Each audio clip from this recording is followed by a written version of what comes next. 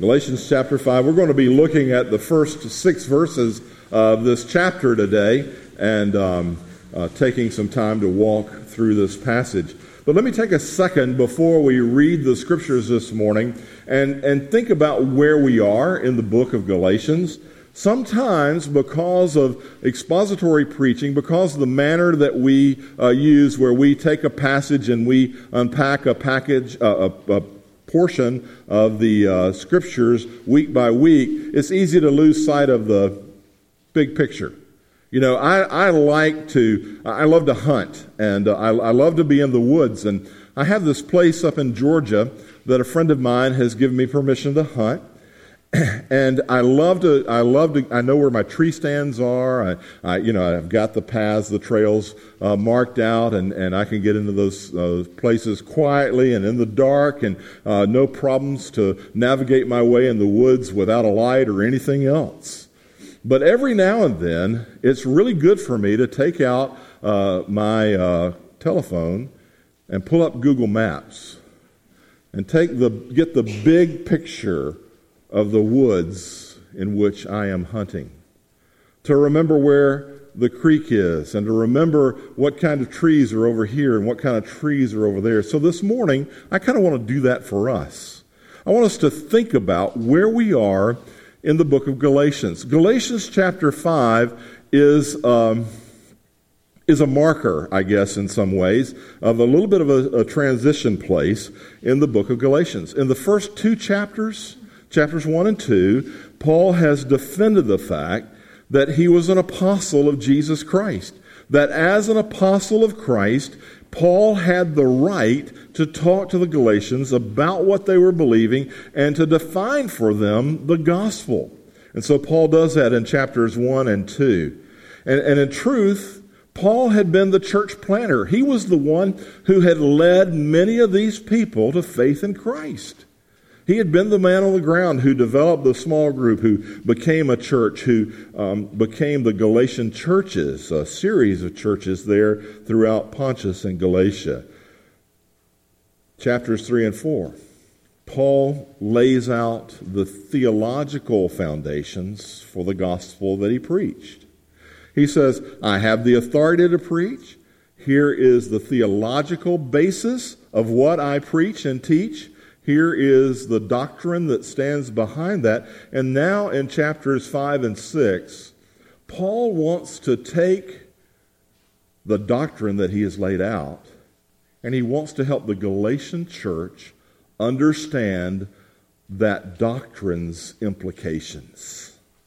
Last week, David did a great job talking about the fact that we are free in Christ. That our freedom comes only from being in Christ. That we are who we were created to be because we are in Jesus Christ. And that's important for you to understand. So Paul's addressing in chapter 5 and 6 what difference it makes if we really are born again. If we really are free, if Christ has set us free, what difference does it make in your interpersonal relationships? What difference does it make in your ethics and in your values and in the things you do at work and the things that happen in your family? What difference does it make? Paul's basically saying that our faith, and he begins that idea here in chapter 5, our faith is more than just a me and Jesus kind of a faith. Okay, you know what I mean by that? It's more than just, okay, I've trusted Jesus and I have my life insurance policy here in my pocket and I'm good to go. Heaven's set. I don't have to worry about anything else. And I'm not worried about relationships or how the gospel impacts me in life or anywhere else. It's just me and Jesus. Paul says, he takes the Galatians to task. He basically says, this is how new life in Christ works itself out. This is how your faith impacts the community of the church. This is how your faith in Christ works itself out in the networks of relationships that we as individuals and we as a corporate body have all over the city of Galatia, all over Lake County, if you will. Paul's talking about a corporate kind of thing here. And if that wasn't enough, in these last 2 chapters, Paul kind of begins to flip our thinking about what living a good life is all about. He kind of turns that on its head. He kind of goes from preaching to meddling in some real ways. I mean, he calls us to be brutally honest about what's going on inside our hearts and our minds. I mean, like, don't hold back. Think about what's going on. If the truth's told, that's not something you and I naturally want to do. And in fact, it's pretty unflattering when we are honest, isn't it, about what really is dwelling in our hearts and in our minds? You probably don't want to see the realities of my sinful heart. And I really probably don't want to see yours either. I mean, let's just be real. The darkness of our hearts is an ugly thing sometimes. Paul says that Christ has set us free. Here's how we work. On one hand, we're convinced. We're performing our religious duties. We're doing the things that we know we ought to do, and we're doing them pretty well. You know, we carry out our moral duty. Just look at us. I mean, here we are. We're gathered together in worship. We're pretty good folks. You know, we clean up pretty good. We look pretty nice. We can behave ourselves when we're together for worship, and you know, we're pretty regular people. If you thought about your neighbors, did you think about your neighbors on the way to church this morning? Did you look around your neighborhood as you were driving to church this morning and think about your neighbors?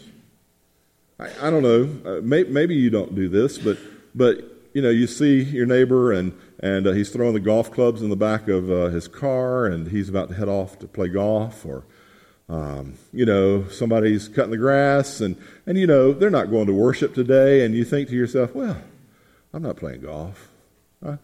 You know, I'm not working in the yard. I'm going to worship. I'm pretty good. I'm doing my bit.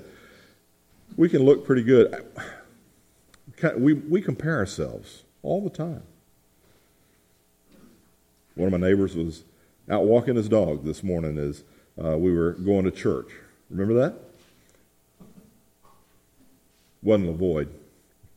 But at any rate, Monday, I was cutting the grass. I cut the grass at the house Monday morning.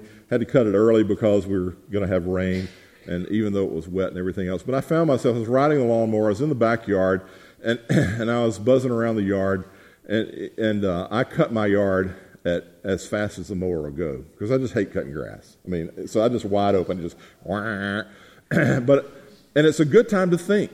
I come up with all kinds of great things, great thoughts while I'm cutting my grass, because my mind is checked out, you know, and I'm going to get this done. And I look across the fence at my neighbor's yard, and I think, his yard, that looks pretty, he's got some pretty exotic weeds over there, you know. And if the truth were told, the only reason I'm cutting my grass on Monday morning is because if I didn't cut my weeds, I would only have a sand lot. Okay, my yard is really no better than his yard, but you know, but I look across behind me and I think, wow, he's got some pretty exotic weeds over there, and he doesn't trim around the fence, and he doesn't trim around that trampoline, and you know, he has those branches laying down there in the yard. He needs to keep better care of his yard. And I start comparing myself to him, and after a minute, I'm looking pretty good. I'm thinking, yeah, I'm not going to get yard of the month, but I don't look too bad. You realize spiritually, that kind of attitude is proof positive that we're in denial. You realize what that means is a telltale sign that you're not being honest about who you really are. Silly illustration, but it's true. And there's a flip side to that illustration too, if you think about it. You know, the flip side is we can live such defeated lives that we're convinced that things will never change, or that we can't change, and that we are captive to hopelessness. You know, if I go back to the illustration, my neighbor could just think, what's the point? I'm going to have sand spurs and lantana and palmettos popping up in my yard no matter what I do. What's the point? Why bother with cutting the grass? It's just going to come up anyway. It's going to be ugly weeds. It doesn't matter. Why should I bother? We do the same thing spiritually. We grow despair. We have defeated lives. We're hopeless. We live in denial. And to do that is also to live under the yoke of slavery. True spiritual growth, personally and corporately, doesn't occur by our fleshly energies.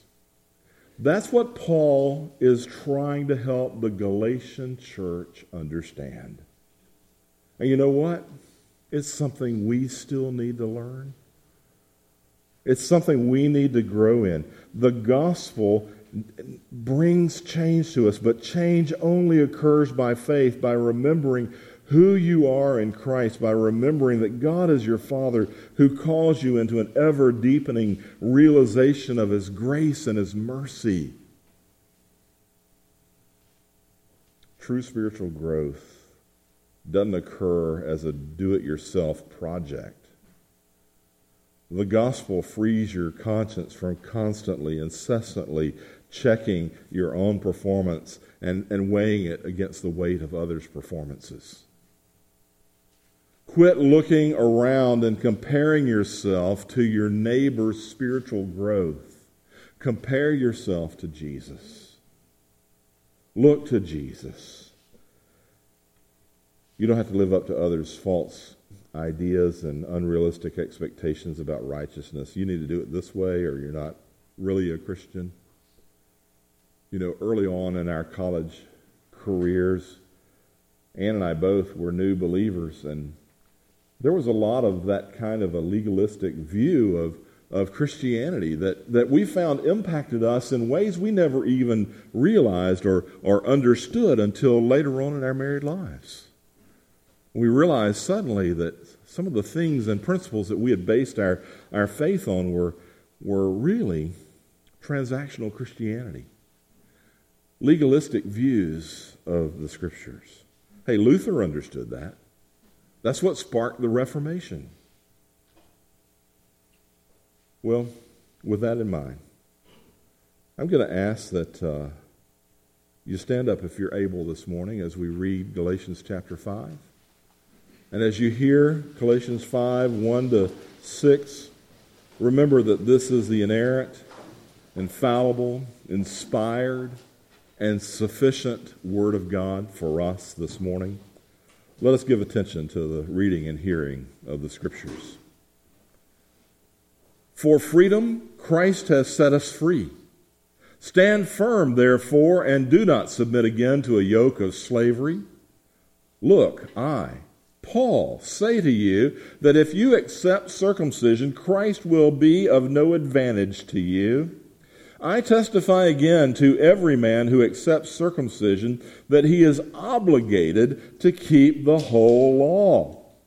You're severed from Christ, you who would be justified by the law. You have fallen away from grace.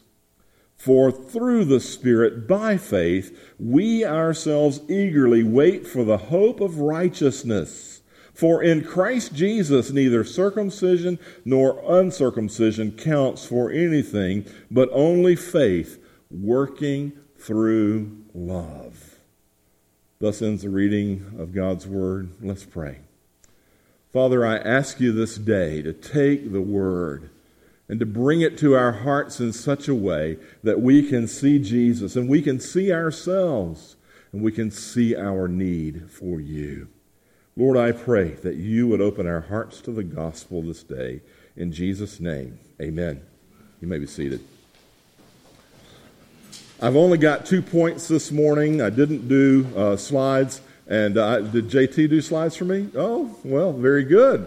I have 2 points. First point, falling from grace. We're going to talk about that for just a minute this morning, for just a few minutes this morning. So I want you to use your imagination, okay? Imagine in your heart and in your minds, we're going to enter into a time capsule for just a second. Imagine that it's January, that it's actually January of 1863. Okay. Think about your American history, what was going on in January of 1863. There was something big that happened then. You remember what it was? the Emancipation Proclamation. You were living in slavery in the Confederacy, January 1863. And you've just heard about Lincoln's executive order. And Lincoln has declared that you are free. But you decide, I'm not going to believe that. I don't believe that. And I'm going to continue to live as a slave even though you have been legally freed by Lincoln's declaration, by his proclamation. You're living as you were taught to live instead of according to your new status. You would effectively have revoked your own emancipation, right?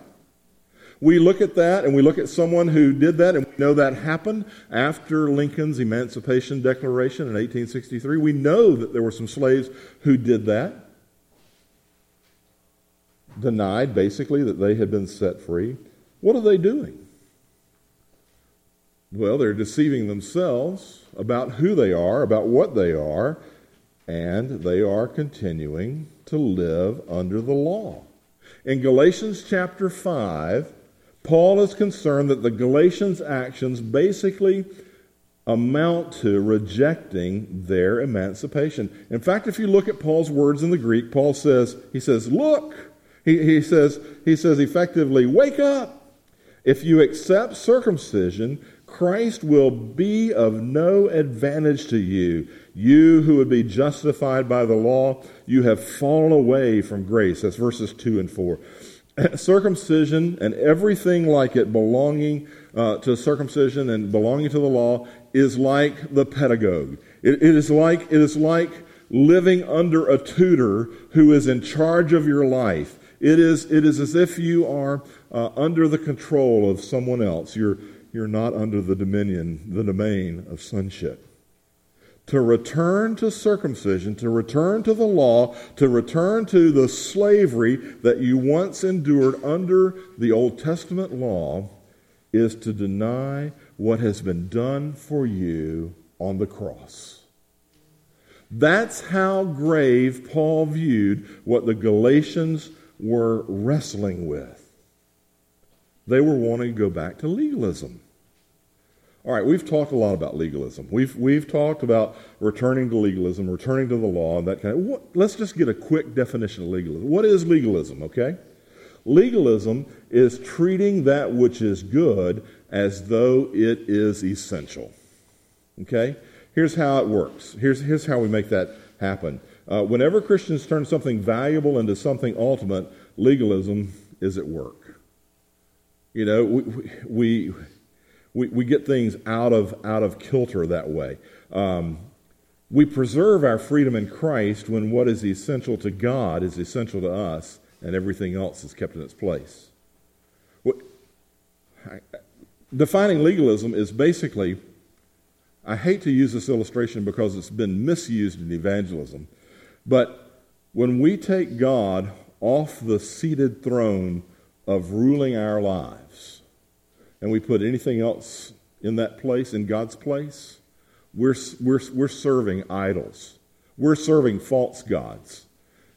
Sometimes we put ourselves there, our own needs, our own feelings, our own whatevers. We do that in so many different ways. But legalism lurks in the corner of every believer's heart. I led a group of folks in my very first ordained position through discipleship ministry. And it was a great ministry. And we memorized Scripture together, and we prayed together, and we studied together, and we talked about what it meant to grow as a believer in Christ. And we held each other accountable for having regular times in the Word of God. And one of the tools that we used in that process was we had everyone commit to having 21 consecutive days of quiet time, of time where they would sit aside and where they would study the Word and where they would pray for 21 consecutive days. And if you got to day 19 and you stumbled and didn't have your quiet time, you had to start all over again and do another 21 days. That's kind of a form of legalism.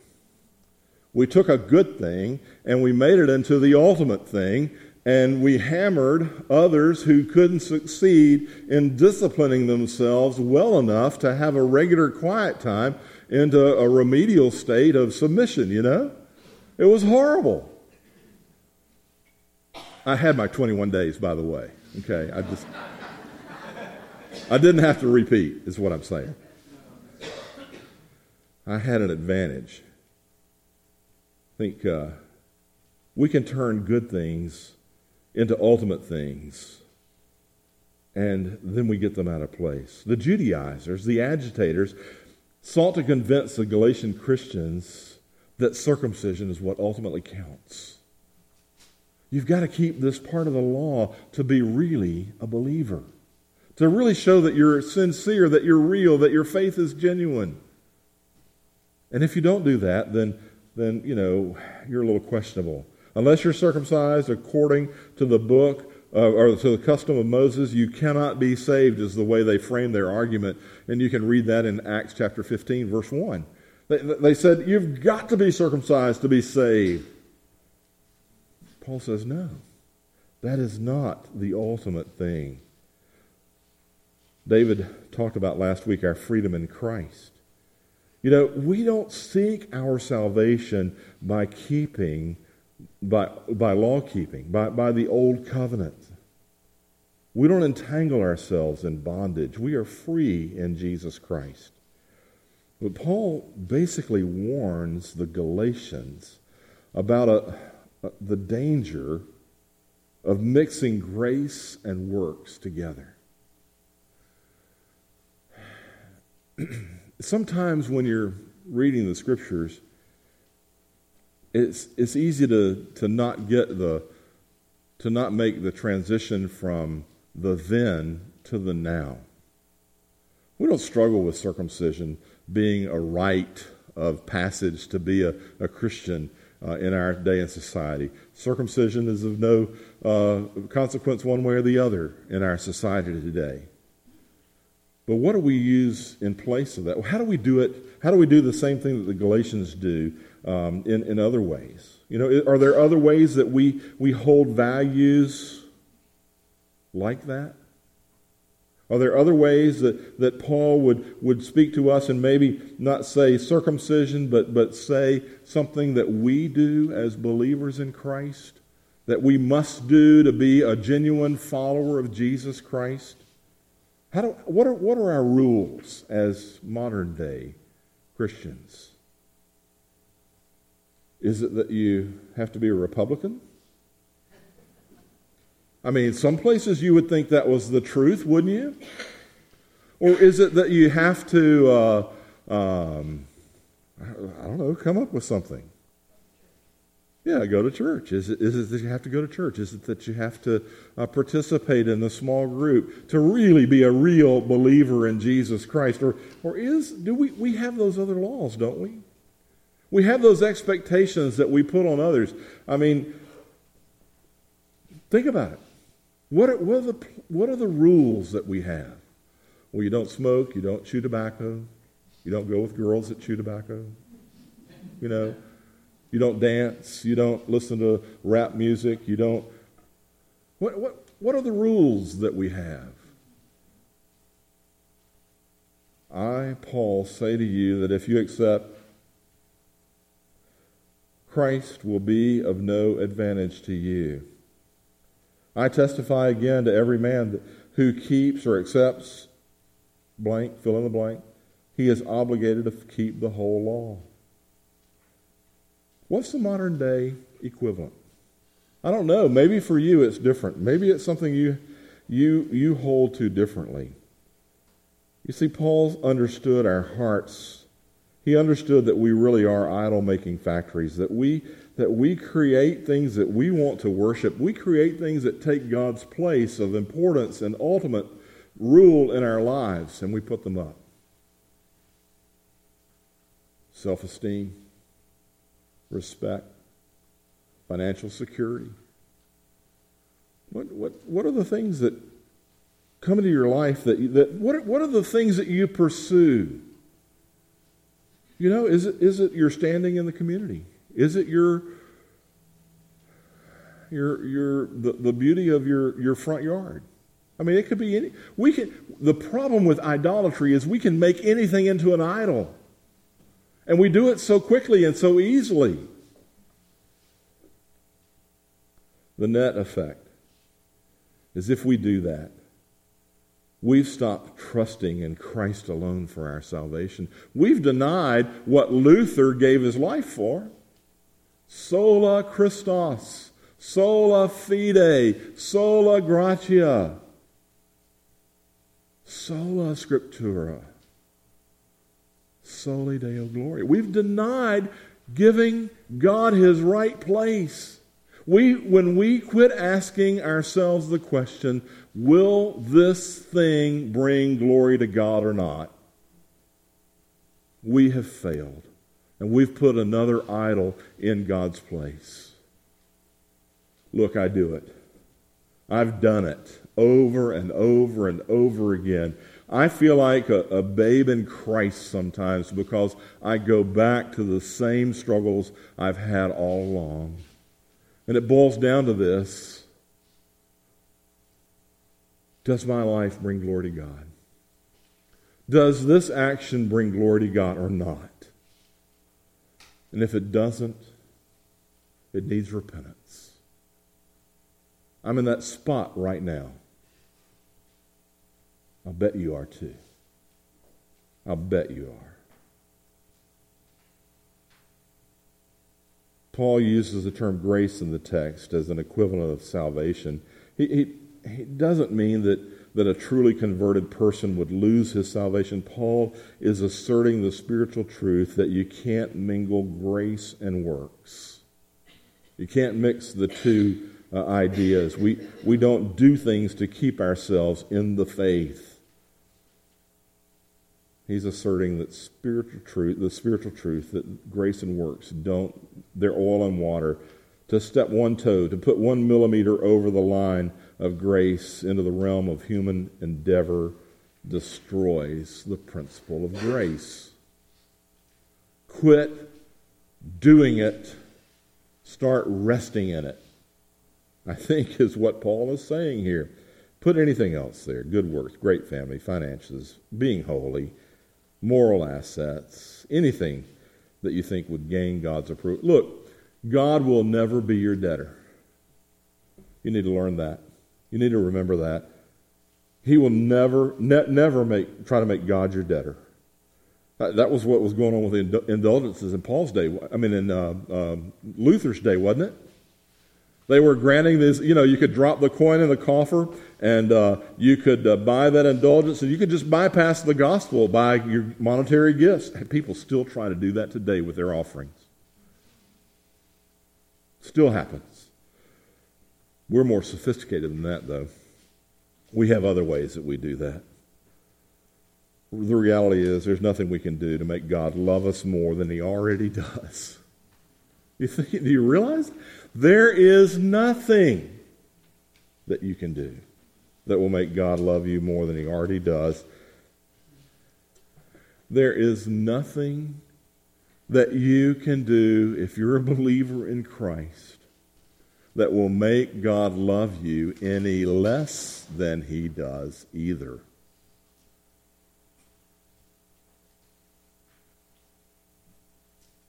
Sin will not make God love you less. Your Savior went to the cross and bore all of your sin. He went to the cross knowing your sin, not just the ones you've already done, but the ones you hadn't done yet. And he died for you. Only out of his grace, only out of his mercy, if we're genuinely saved by grace through faith in Christ alone, there is nothing that will separate us from his love. Neither life, nor death, nor angels, nor principalities, nor powers, nor any created thing can separate you from the love of Christ, or the love of God in Christ Jesus. Nothing. It is all of grace. Let me give you a little illustration. make my point. I guess this was gardening week in my thinking. All right, I got to admit this to you this morning. This is unusual for me. I usually can sleep straight through the night, no problems. But I've been waking up at like 3 o'clock in the morning and not being able to go back to sleep. And so I lay there for a little while, and toss and turn, flip and flop, and drive Ann crazy, I know. And so after maybe an hour of tormenting Ann, I get up and go to my office, and I'll go sit at my desk. And so I've written this sermon between the hours of like 3 a.m. and 6 or 7 a.m. Okay, that's unusual for me. So maybe that's where all the gardening analogies have come from this time. But just imagine this morning that you're a Christian man, okay, and that you're also a successful gardener. I long to be a successful gardener. I can kill anything, and my yard is proof of that. But you move into a new house, okay, and after you move into the house, you realize before you buy it probably that the landscaping is beastly, that it's awful. But as you take possession of the house and you go out in the yard and you begin to work, you realize that the soil is rocky, that it's hard packed, that the flower beds are dilapidated, that everything is just utter chaos, that it's just terrible. That it looks like the sign out on the street out here that needs flowers in the little bed around the sign. It just looks awful. It's full of ants. It's full of, it's just a mess. And so you set to work. You think, I'm going to fix this. And so you get out in the yard and you toil and you labor constantly day after day. You till the ground up, you throw in compost and you fertilize and you put some plants in and you throw some rocks out of the soil, and every time you pick up a rock and move it out of the way, you go in your own heart, I won't have to move that one again, and that's the last time I've got to do that. And every season, every year, as time goes on, things get better and better and better in your flower bed and in your yard. And finally, the day comes when the Neighborhood Homeowners Association plants the Yard of the Month sign in your front yard. Life's good. I have worked hard for that goal, and I have made it.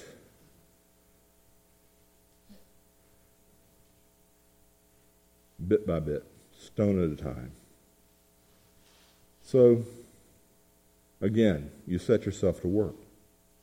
You discipline yourself so that you're rather accomplished in your devotional life, and so that your church participation improves, and so that you are able to give more and more to the Lord and to charitable giving, and you become an honored citizen in our society, in our community, and everything seems as it should, and all of it appears on the outside as being a good thing. But there have been some difficulties along the way. You hadn't gotten along with your neighbor, or been one problem or another. But they have their own issues over. They haven't worked at it. They're not like me. They're not. One day, you're diagnosed with cancer, and you consider all your efforts, and in your frustration, you grow angry, and you grow bitter toward God. You'd till the soil of your life. You'd certainly deserved a different outcome than cancer. I mean, shouldn't life be more like a bed of roses, not cancer? So as you're sitting in the hospital, you're receiving chemotherapy, and you open your Bible to Matthew chapter 20. And you read the parable, the parable of the workers in the vineyard, the laborers in the vineyard, and you think, well, this will be good. I can relate to this. These guys are working in a big garden, a big vineyard, and I appreciate that. And your heart is opened by the Spirit as you read these words. These last men have worked only 1 hour, and you have made them equal to us, who have borne the burden and the scorching heat of the day. And suddenly, you have one of those aha moments where the radical honesty pours into your heart. Oh yeah, you'd been a diligent gardener, but you'd miss the big rock.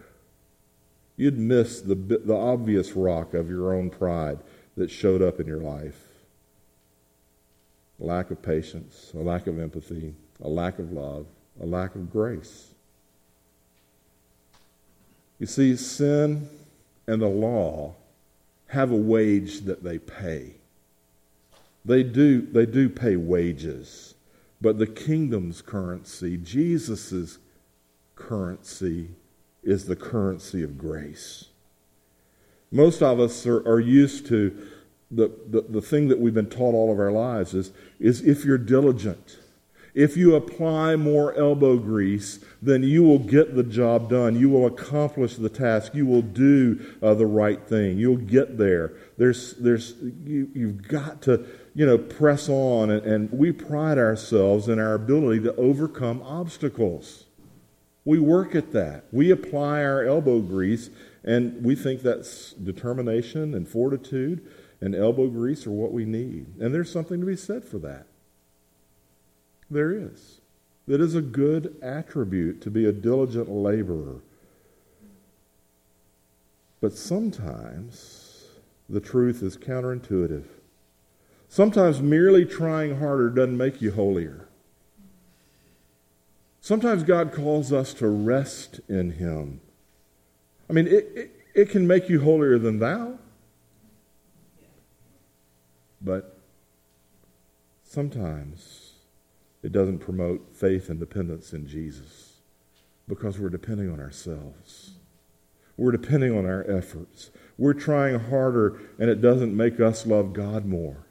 We replace Jesus with our efforts as the object of our faith. Christian, where are you in that process? I don't want you to be slackers as disciples of Jesus. That's not what I'm saying.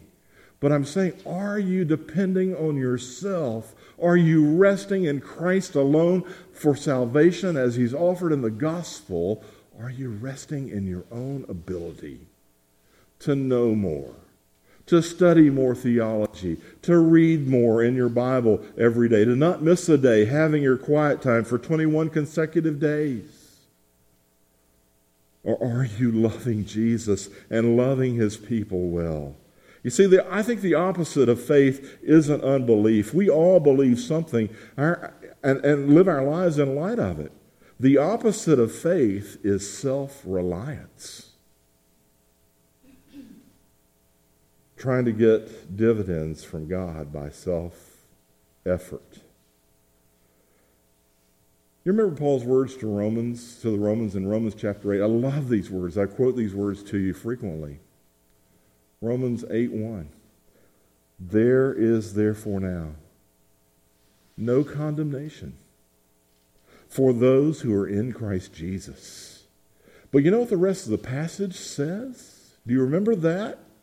For the law of the Spirit of life has set you free in Christ Jesus from the law of sin and death. For God has done what the law, weakened by the flesh, could not do, by sending His own Son in the likeness of sinful flesh, and for sin He condemned sin in the flesh in order that the righteous requirement of the law might be fulfilled in us who walk not according to the flesh, but according to the Spirit.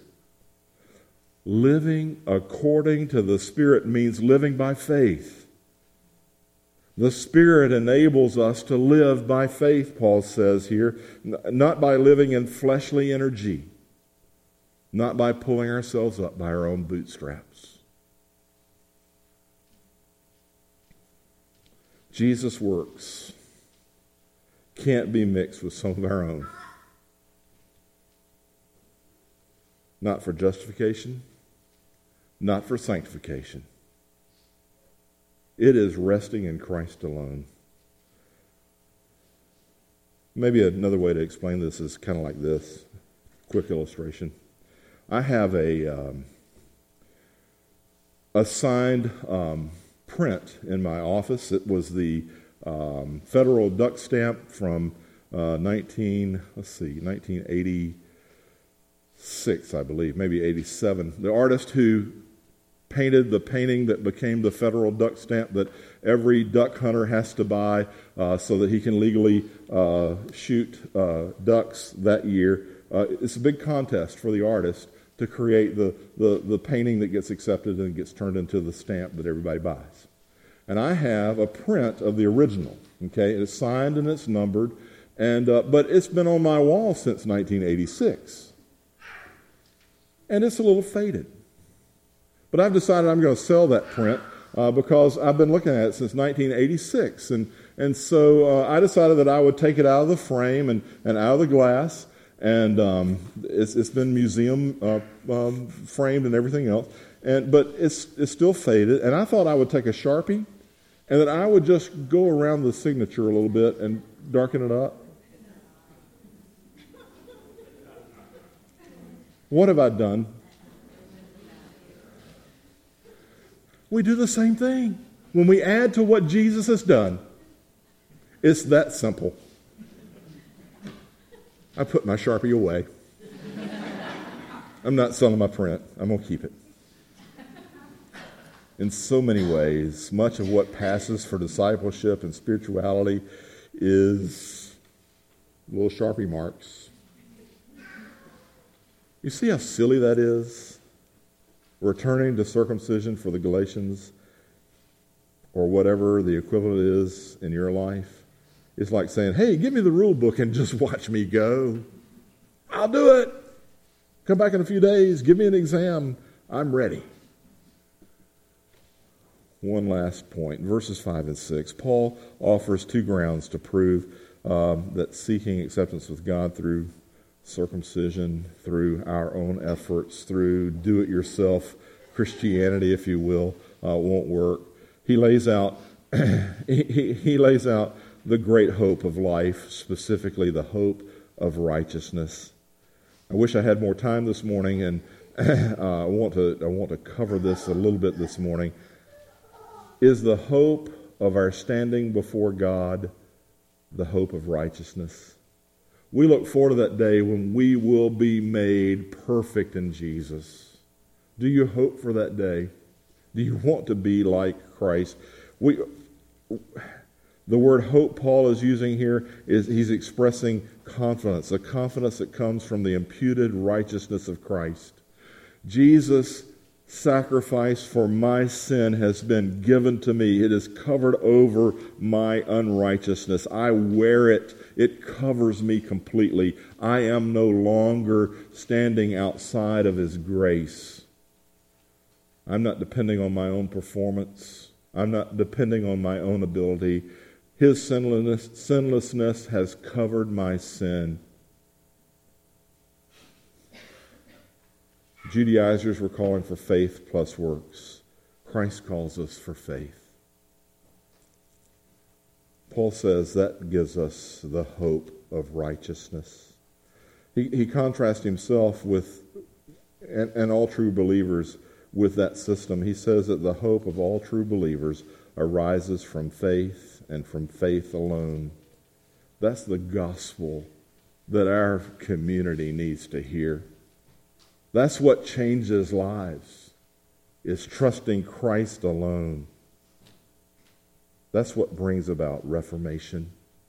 That's what brings about genuine revival.